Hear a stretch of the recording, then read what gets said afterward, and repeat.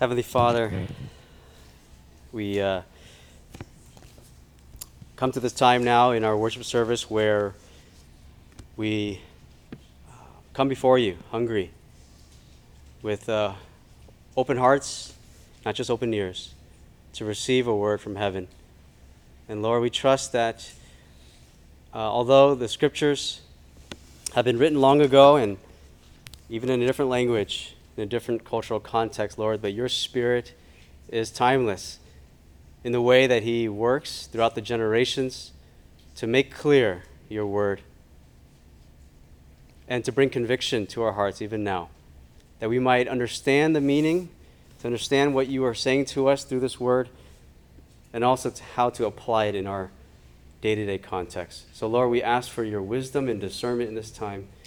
And we ask that indeed we will hear a word from you, that we would respond also accordingly for your glory, for your purposes in this world through this church. In Jesus' name we pray. Amen. Amen.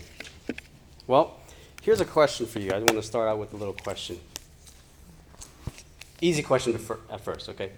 Who here has heard of the company Amazon? Raise your hand if you've heard of the company Amazon. Come on, be honest. I see you guys are like really shy. Just raise your hand. Okay. Pretty sure everyone has heard of Amazon. Okay, cool. Here's another question, maybe for the younger ones even, especially the younger ones. Who has heard of the company Sears? Okay, wow, not bad. Not bad. Okay. Now, for those older in the room, of course you've heard of Sears. But since some of you younger ones did raise your hand, let me ask you another question then, okay? I expected fewer hands raised, but you know what? Here's another question. How many of you guys have typed in Sears.com and ordered something? Okay. How many of you guys have typed in Amazon.com and ordered something? Okay, all right, cool. Phew, my point is we're still on track here. You see, back in the day, now we're talking 1893. 1893, Sears had revolutionized shopping and buying. Because rather than people going to the stores, Sears brought the stores to people for pretty much the first time. They sold these catalogs for a cheap price. Maybe you can compare it to Amazon Prime, okay? You pay in to buy this catalog, and then you can order whatever. You can browse the catalog and then send in your order form to them, and then they will ship the products to your house, right to your doorsteps, literally. Now, in his book, Myth, Magic, and Marketing, I have a picture of Sears. Here's the catalog, for example. So you can buy pillowcases, bed sheets, and look at those prices. Yeah, back then, things didn't cost so much because of, not as much inflation. Anyway, in his book, Myth, Magic, and Marketing, Walt Kunstler, he writes this: in its day, mail order was as miraculous as the internet has been in ours. Sears Roebuck brought the store, and it was the world's biggest store, right to your kitchen table, wherever that table might be located. The railroad and the U.S. Postal Service were the magic connectors, enabling anyone, anywhere, to purchase virtually anything to be shipped anywhere in the United States. See, this is what people in business call a disruptive innovation. These are called disruptive innovation because it disrupts the market, okay? It's innovation that sends shockwaves throughout the whole market, and their competitors are losing customers because of the innovation. For example, of Sears innovating and bringing the products to you. It disrupts the market, and their competitors have to figure out how to get their customers back. Sears was the Amazon before Amazon. And just a few weeks ago, if you've been following the news, Sears filed for bankruptcy, right? October 15th, I believe. Sears filed for bankruptcy. I know, it's kind of sad, right? I remember going to Sears at the mall and shopping things for my dad and things like that. Sears has filed for bankruptcy. The writing was on the wall for many years now because they couldn't adapt fast enough to put their catalog and adapt it to make it an online version where people can utilize the internet to buy the things they need. I mean, they tried doing it, but Amazon pretty much did it faster and more efficiently than they did. Amazon capitalized on it, and Sears was sadly left in the dust. Now, another disruptive innovation is, for example, the Ford Model T in 1908. You guys learned about this in history class? What's significant about the Ford Model T? Someone who listens in history. I saw it. Tony? It just looks cool? Okay, possibly. Before that, they just had horse carriages, right? And when automobiles were first invented, it was more of like a luxury item, very expensive, so the very wealthy can afford it and get around looking cool with their, combustible engine or whatever. But most people they couldn't afford it, so it was just a luxury thing. But the Ford Model T was the first automobile that was affordable to middle-class Americans. And so everyone started buying it now. And part of it was because Ford, he used the assembly line rather than, each part being handcrafted. It was an assembly line, factories and things like that, and it made it affordable in production so they can sell it to the average, middle-class American. And so it revolutionized the transportation industry, and it again, sends shockwaves throughout the market. It was a market disruptor. It was a disruptive innovation. Now, all this got me thinking, are there disruptive individuals in history? Are there disruptive individuals whose arrival, either in birth or in the public sphere, the public arena, kind of sends shockwaves into the world, where the status quo is shifted and the normal way that we understand our reality changes? I mean, some people might consider an ideal person as like Mother Teresa or Gandhi or even Confucius or whatever. But even then, those people still kind of fit the same mold, right? They're maybe good people. There are people with good reputations. They have maybe good ethics, good morals. They're wise. Maybe their teaching has a uniqueness to it. They might be good teachers or whatnot, good role models. But is their arrival into the public arena really disruptive to the status quo and to the way that we understand our reality? I can't think of anyone besides the person of Jesus himself. If you come to think about it, Jesus is in a category all by himself. Jesus was disruptive.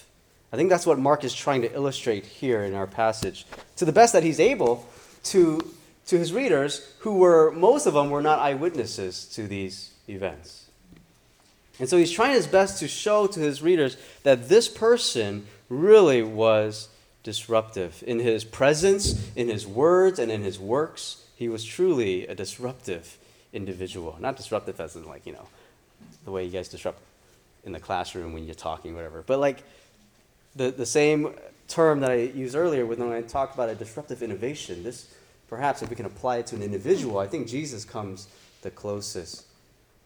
And Mark does this in this passage, as you just heard read, by showing how radical and astonishing his authority is. His authority over the truth, his authority over the spiritual realm, as well as the physical. And that provides the outline that you have in your bulletin. So let's take a look at the first few verses here.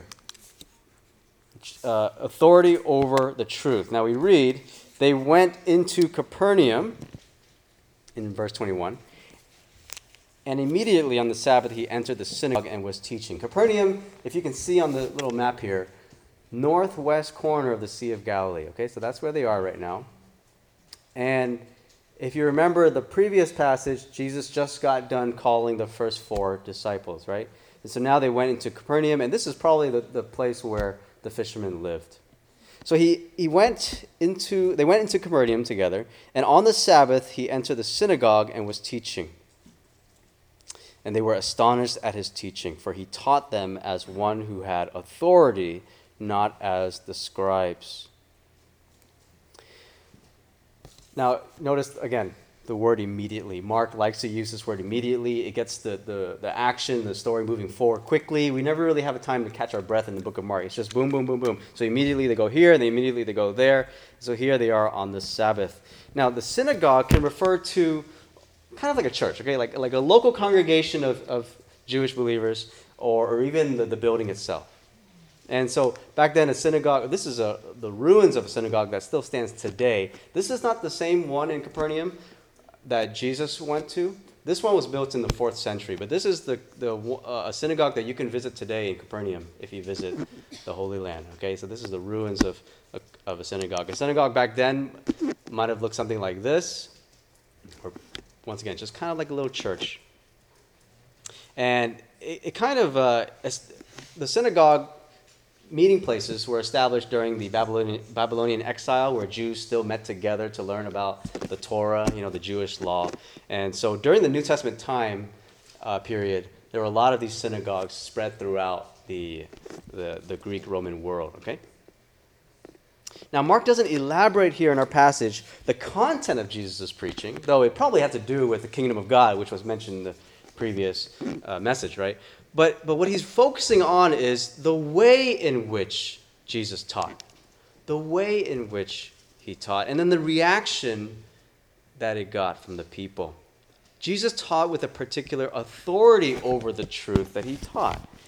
In verse 22, Mark says, he taught them as one who had authority and not as the scribes. Now, who are the scribes? The scribes were teachers of the law of Moses. They were experts. They were the ones that interpreted the law of Moses and found application for it, much kind of like what a pastor does today, right? You read, interpret, and find application, although we all should be doing that in our Bibles, right? In that day, they relied heavily on the scribes to do that for them. So they would interpret and apply the law of Moses. Now, some of the scribes were Pharisees. My head is really small, so this always slips down.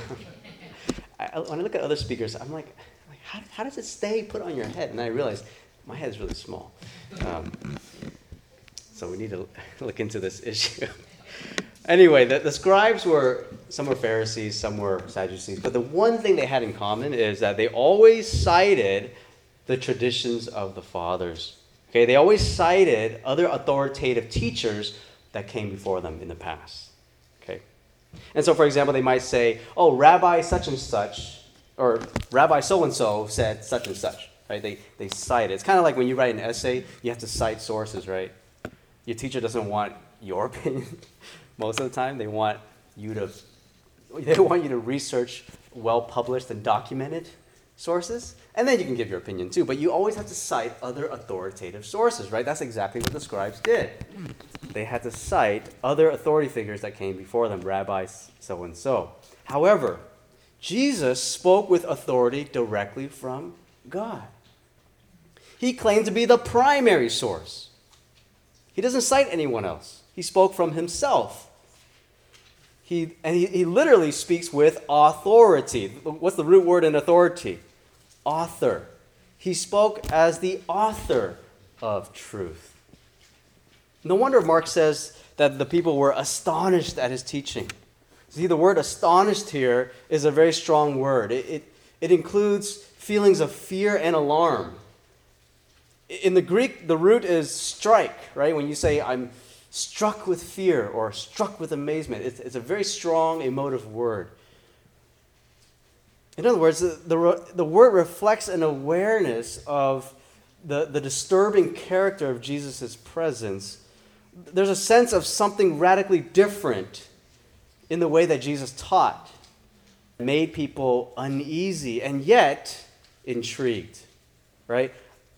Uneasy with what he's saying and the way he's teaching, but they're very intrigued by it. That's all wrapped up, I think, in this word here. You see, and it makes sense, right? When we encounter God's truth, it has a tendency to do that, right? You are simultaneously intrigued by it, but there's hesitation because it confronts us. It confronts us in our sinful nature and the tendency that we have in our sinful nature to hide from the truth, right? I mean, let's be honest with ourselves. We have a lot of things we hide, not just from God, but from one another. We like to put on, a mask when we come to church so often. And it shouldn't be that way, by the way. But we have that temptation. And especially in the day of social media where you can project any kind of image you want of yourself, whether it's, on Facebook or Instagram or whatever, you get to select what pictures people see. And how many selfies do you need to take before you find the right one, right? You can delete whatever selfie you don't like. And so I feel like social media kind of feeds into the sin problem of wanting to hide our true selves. And so when Jesus confronts them with the truth as the author of truth, it's intriguing, and yet we hesitate. We hesitate to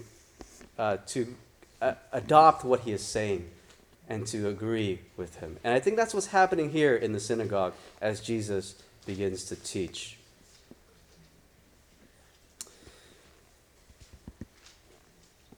And so you could say Jesus, in this sense, was disruptive. He disrupted the status quo. He wasn't like the other scribes that kind of just gave them things that they heard before. And at this point, the people were ready for a change anyway. Remember we talked about a couple of messages ago, they've been waiting a long time for things to change. They've grown tired with the political situation. They're growing tired with the religious situation. And you can imagine they're going to these synagogues and they're hearing the same thing over and over, but they're still waiting for God to act in a very mighty way. And so when they hear this, they're intrigued.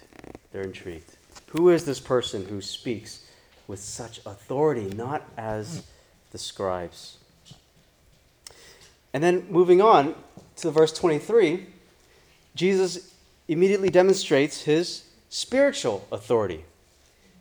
Immediately, there's that word again, there was in their synagogue a man with an unclean spirit. Or I think some translations say evil spirit, a demonic spirit. And he cried out, "What have you to do with us, Jesus of Nazareth? Have you come to destroy us? I know who you are, the Holy One of God." Now this is the second time we see Jesus confronted with coming into conflict with power of Satan. The first time was in the wilderness, right, when Satan was there. And this is the second time. And this will be a major theme in Mark as Mark shows the cosmic battle between God and Satan and how Jesus confronts that realm. Now this man's personhood was apparently so destroyed that the demon is speaking through him, okay? The demon is speaking through the mouth of the man. And apparently in Jesus' teaching, the demon felt so threatened that he decides to cry out and reveal himself. Now, as a side note, we have to acknowledge the reality of the demonic realm in this world and not be too quick to dismiss everything with psychology or illness and things like that. And at the same time, we're not going to say every illness is demonic in nature, okay? But there is a reality of demonic activity in the world in which we live.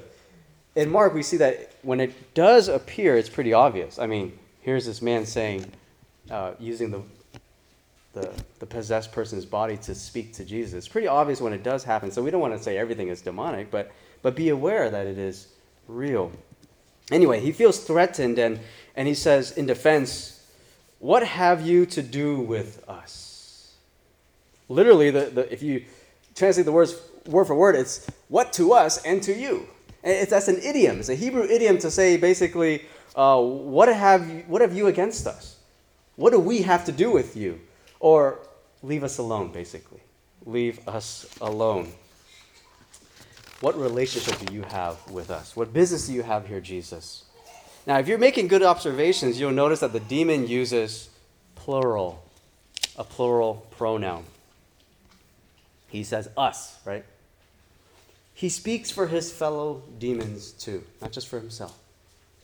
He's not just referring to this one personal instance and this one encounter with Jesus in the synagogue. He's concerned with what Jesus has come to do to the whole demonic realm. What have you to do with us? He's fearing that perhaps now is the time when God's Son, the King, will come and overthrow Satan and the whole demonic realm and to deliver God's people from spiritual bondage. It sounds like the demons have this foreknowledge that it's going to come. They just don't know when.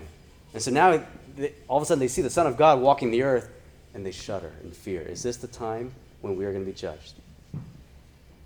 And now I also think Mark is using some irony here in this verse. He says, the demon calls him Jesus of Nazareth. And that phrase is only used 2 other times in Mark. Jesus of Nazareth. Remember we talked about Nazareth being this very small, insignificant town?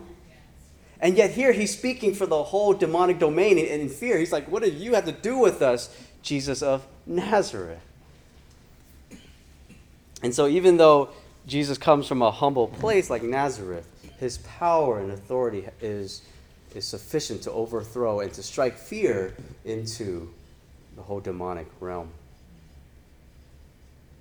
And when he says, have you come to destroy us, it can actually be a statement. There's no punctuation necessarily in the Greek manuscript. So it's literally saying, you have come to destroy us. But then he says something interesting. He says, I know who you are. You're the Holy One of God. Now, is this a confession of faith, like the way we confess that? No. It seems like he's actually trying to gain control over Jesus. When we look at kind of the historical context of other practices at the time, other people trying to, for example, control spirits and perform exorcisms, one of the common practices of the day was, or I guess the concepts of the day was that if you can identify someone and name them perfectly, then you can gain control and mastery over them. And so in his defense, in his fear, the demon speaking out and saying, hey, I know who you are. You're the Holy One of God. He's trying to control and persuade Jesus to relent. Now, let me back up one little bit I forgot to mention. When Mark is recording this dialogue for us, and he says, and he has the demon say, have you come to destroy us? It's possible that as Mark is writing the story, that he's leveraging these words to directly or maybe indirectly throw that question out to the readers as well. Have you come to destroy us?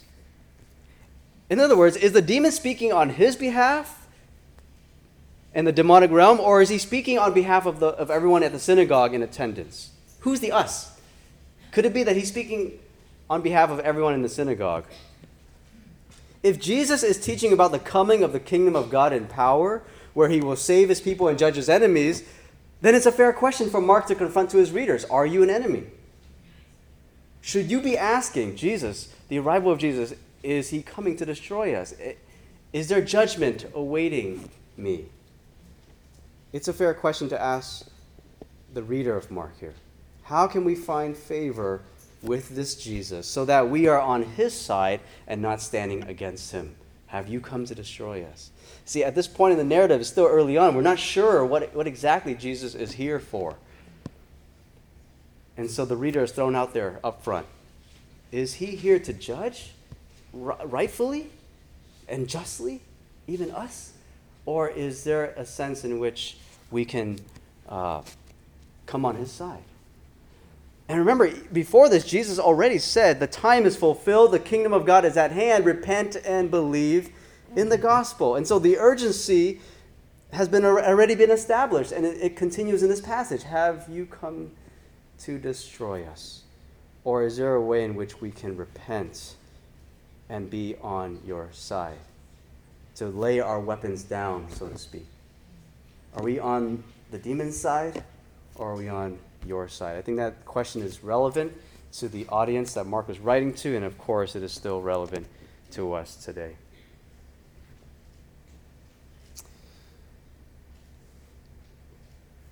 And in verse 25, as we move on, Jesus rebuked him, saying, "Be silent and come out of him." And the unclean spirit, convulsing him and crying out with a loud voice, came out of him.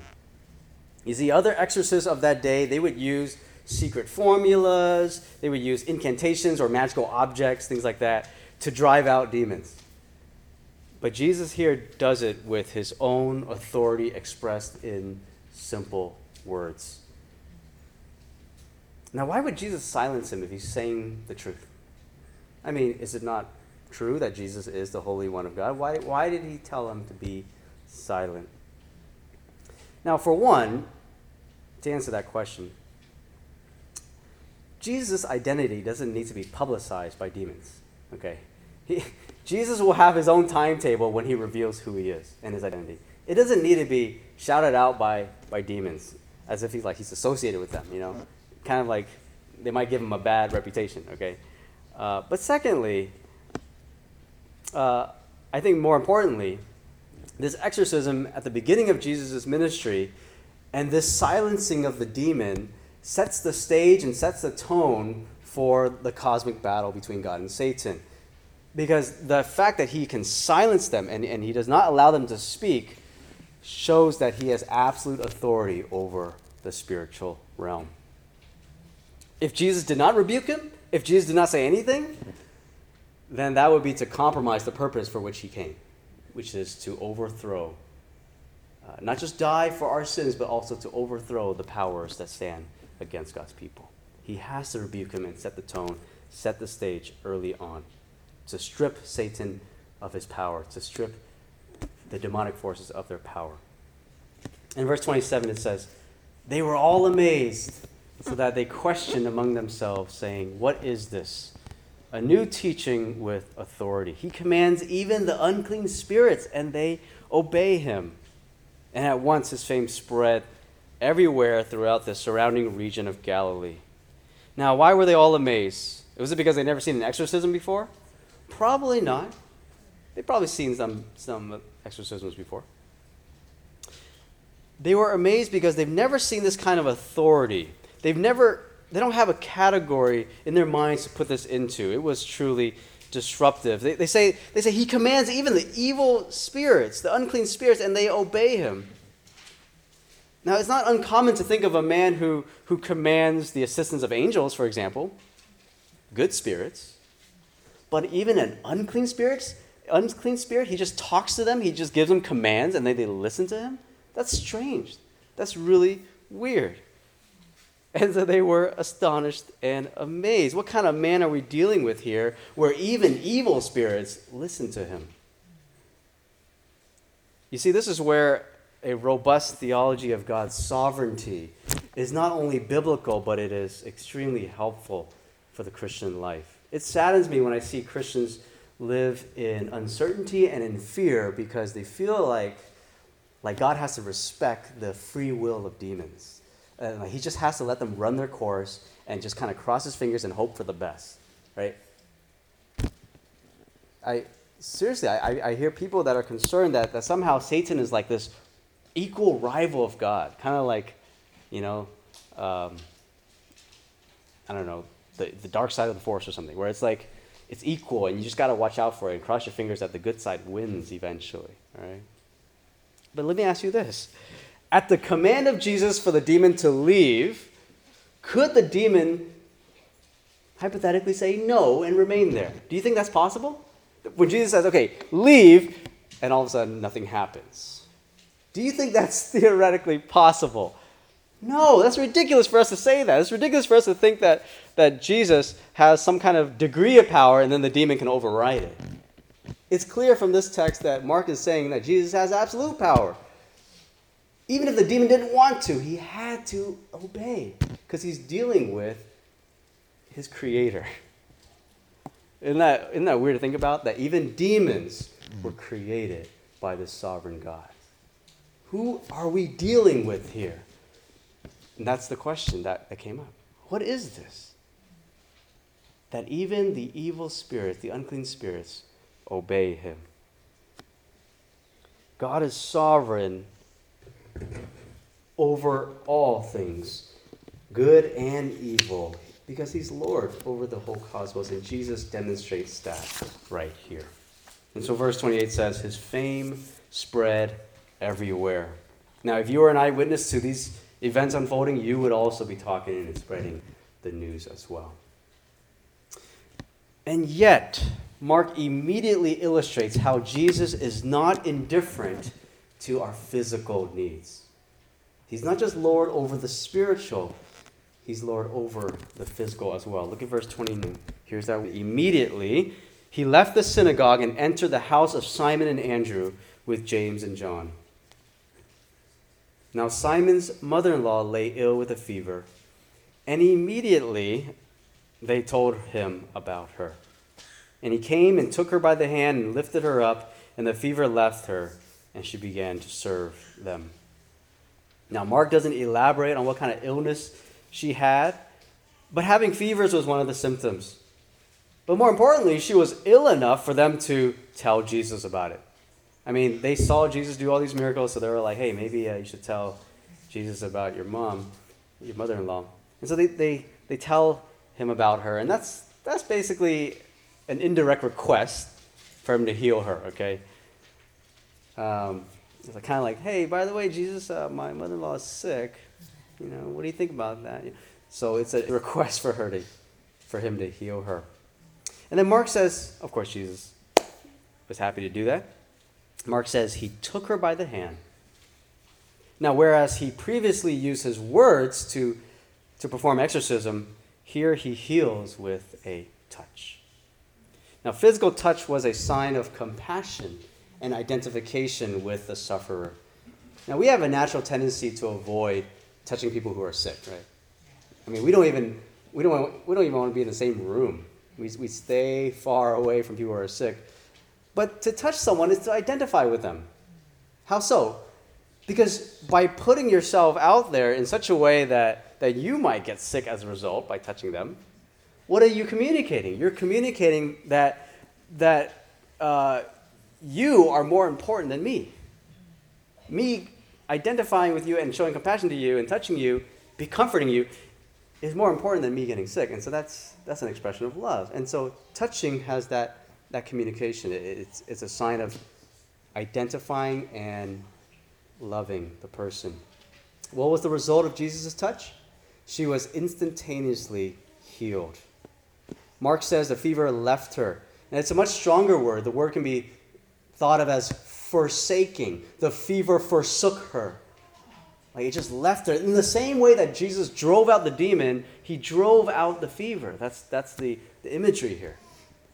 It forsook her. And then Mark says she began to serve them. And that indicates that, well, for one, the healing was effective, but also that Jesus heals for a particular purpose. Jesus heals for spiritual service.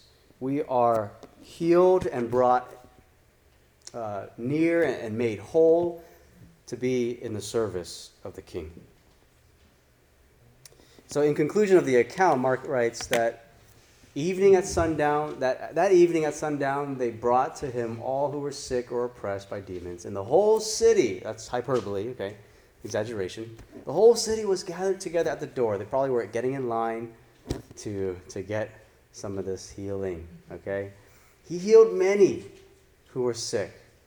Now, the many there doesn't mean like some were healed and some weren't, okay? The many meaning it was just a lot of people that he healed who were sick with various diseases. He cast out many demons, and he would not permit the demons to speak because they knew him.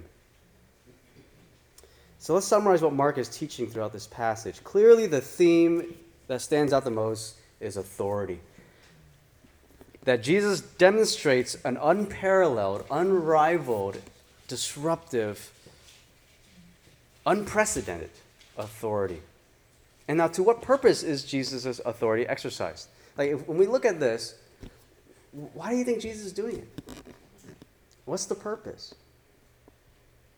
I mean, at this point in his ministry, even the crowds don't know, right?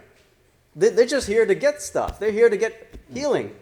They're just excited that he's working all these miracles. They don't know why he's here. They don't know the real purpose. Presumably, they weren't all there in the wilderness when John was proclaiming the baptism of repentance and Jesus was there proclaiming the kingdom of God. These are all people in the town just showing up to get some healing. So what's the purpose? Well, why is Jesus doing this? In fact, even the disciples don't really know Jesus' purpose until chapter 8 of Mark. Okay, so one of these things that Mark does is shows how much the Messiah was misunderstood. He is the misunderstood Messiah in Mark. Only until chapter 8 did the disciples understand it. But from our vantage point of knowing where Jesus is headed, that is, he's headed to the cross, we can kind of interpret these events in that light. So what do you think Mark is expecting his readers to kind of see? Some of his readers will have knowledge of the cross. Most of them will. And here's what I think. These are all signs. These are all signs that point towards who Jesus is. Jesus is the embodiment of salvation. Salvation is not a thing. Salvation is not just some abstract concept. Salvation is a person. And in this person, King Jesus, we have salvation from falsehood. That is, he's the author of truth. That's point number one. We have salvation spiritually, as demonstrated in his overcoming of Satan and demonic power. And then thirdly, we have salvation physically, as demonstrated in the healing. Okay, so we have in Jesus demonstrating his authority over truth, the spiritual realm and the physical realm. We have a picture, we have a sign that points us to the kind of salvation that is in Jesus. That's what I'm trying to say. That the salvation in Jesus is a salvation from falsehood and lies. It is salvation from spiritual oppression, but it is also a salvation from the physical curse that we have of sickness and death. Salvation is all of those things, and it is provided in Jesus alone. Now, we sometimes falsely think that God only cares about our spirit. That God only cares about, spiritual things. But you know what? We are spirit-body creatures. That's how God created us. He created us as spirit-body creatures. And in proof that God cares about the body too is the resurrection. Jesus rose again in a brand new body, and that guarantees that we also will be raised to resurrection bodies one day. God cares about the physical body as well. And so the healing ministries of Jesus described here are the sneak peeks of what is to come, of what it is that salvation looks like in its fullness. Okay? Salvation is not just spiritual salvation, it is spiritual and physical. We hope not just in a heaven, new creation where we're just spirit beings floating around with no bodies. Our hope is in a new resurrection, physical, spiritual body that does not have any aches and pains and illnesses and diseases and death. It is a new creation body, perhaps with new laws of physics, but it's still physical nonetheless, right? It's still physical. Salvation is not a thing, salvation is a person. And that's why we are saved, not doing all the right things, but by believing in the person of Jesus himself and having a relationship with God through him that is built upon faith, hope, and love. Now, in closing, I just want to leave you with one last thing, one last thought. Take a look again at these three things that Jesus has authority over. Truth, the spiritual, and the physical, right? Now, what does sinful man do with these things? Truth, the spiritual, and the physical. What does man tend to do with these things? With the truth, we look to man-made philosophy that says what? It says man is the measure of all things, right? We are the standard of truth. We look to ourselves to find truth and to determine truth. When it comes to the spiritual, what does man do? When I say man, I mean like mankind in our sinful state. What do we do when we look at the spiritual? We say, we look inward to find true spirituality, right? Once again, we look inward to find true spirituality and enlightenment.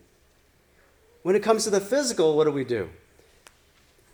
We look to human reason and scientific knowledge and technology and medical advancement to overcome pain and suffering and even death. I mean, the end goal for medical technology is immortality, right? I mean, it's to extend life as much as possible, to bring healing to the physical body. Now, I'm not saying medicine is bad. Obviously, God gives us medicine and technology as a grace. But we have a tendency to idolize that, right? To idolize life as we need to attain to immortality by pretending that death isn't real. We got to extend it as much as possible. Stem cell research, genetic engineering, eugenics, you name it. It's all headed towards immortality. But again, we look to ourselves, our own faculties, our own devices in order to attain it. But Jesus says you can't ultimately look to yourself for these things, whether it's truth, spiritual, or physical. You can't look to yourself. You must look at me. Now that is truly disruptive. That turns everything we know as sinful human beings, that turns all our tendencies upside down, doesn't it? It changes the way we understand our reality. And that is truly disruptive. Salvation is found nowhere else but the person of Jesus Christ, the Son of God. Don't look to yourself. Look to Jesus. And now, as we transition to a time of Holy Communion, I think it's a good reminder, and Jesus helps us, or Jesus establishes this sacrament so that we can remember how disruptive it is, right? It's so disruptive to think that in order to live, there must be death.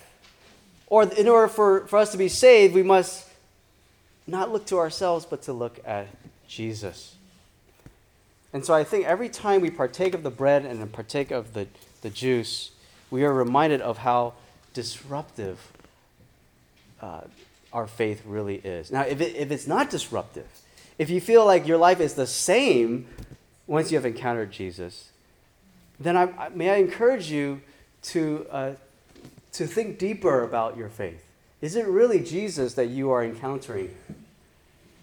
Or is it just another form of man-made religion where we look to ourselves and look to better ourselves, look inward to find spirituality, look to our own reasoning to think about eternal things?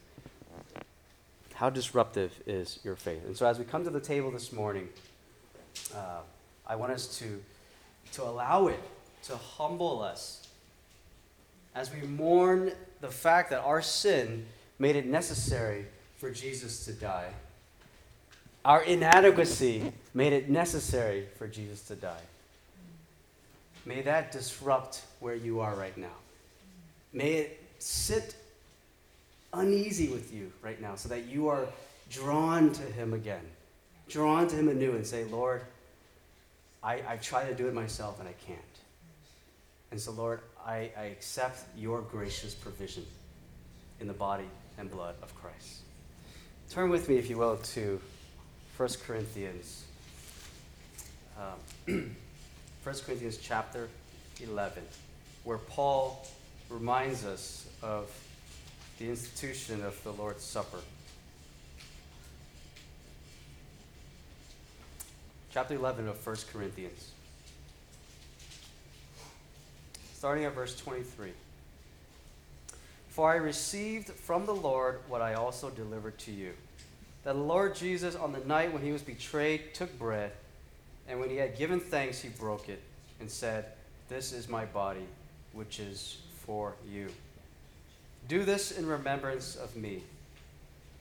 In the same way, he also took the cup after supper, saying, This cup is the new covenant in my blood. Do this as often as you drink it, in remembrance of me. For as often as you eat this bread and drink the cup, you proclaim the Lord's death until he comes. Whoever therefore eats the bread or drinks the cup of the Lord in an unworthy manner will be guilty concerning the body and blood of the Lord. Let a person examine himself then, and so eat of the bread and drink of the cup. For anyone who eats and drinks without discerning the body, eats and drinks judgment on himself. So I want to open up this communion to all baptized believers. And in this time before you come up to receive the elements, do take time to pray and to discern where your heart is right now. Is your heart at a place of self-sufficiency, of looking to yourself to find meaning and truth? Or is your heart broken? Is your heart saddened and grieving at the sin that resides still in it? If the latter, I invite you all the more to come and receive the elements as a physical, tangible reminder of the provision that God has made for you to preserve your spirit and your body for eternity. Okay? And so as we take a moment to pray, when you are ready, please feel free to come up the center aisle and bring the elements back to your seats, and then we will partake together.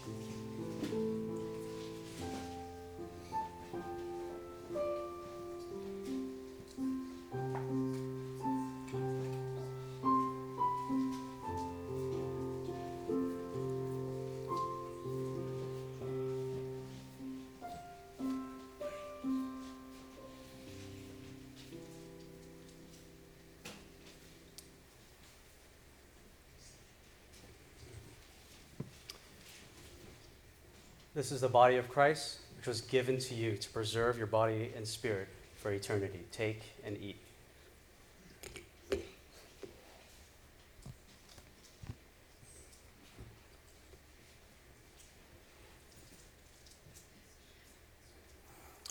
This is the blood of Christ, which was poured out for the forgiveness of sins. Take and drink.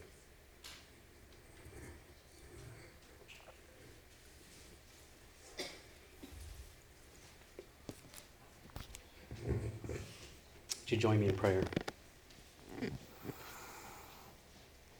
Heavenly Father,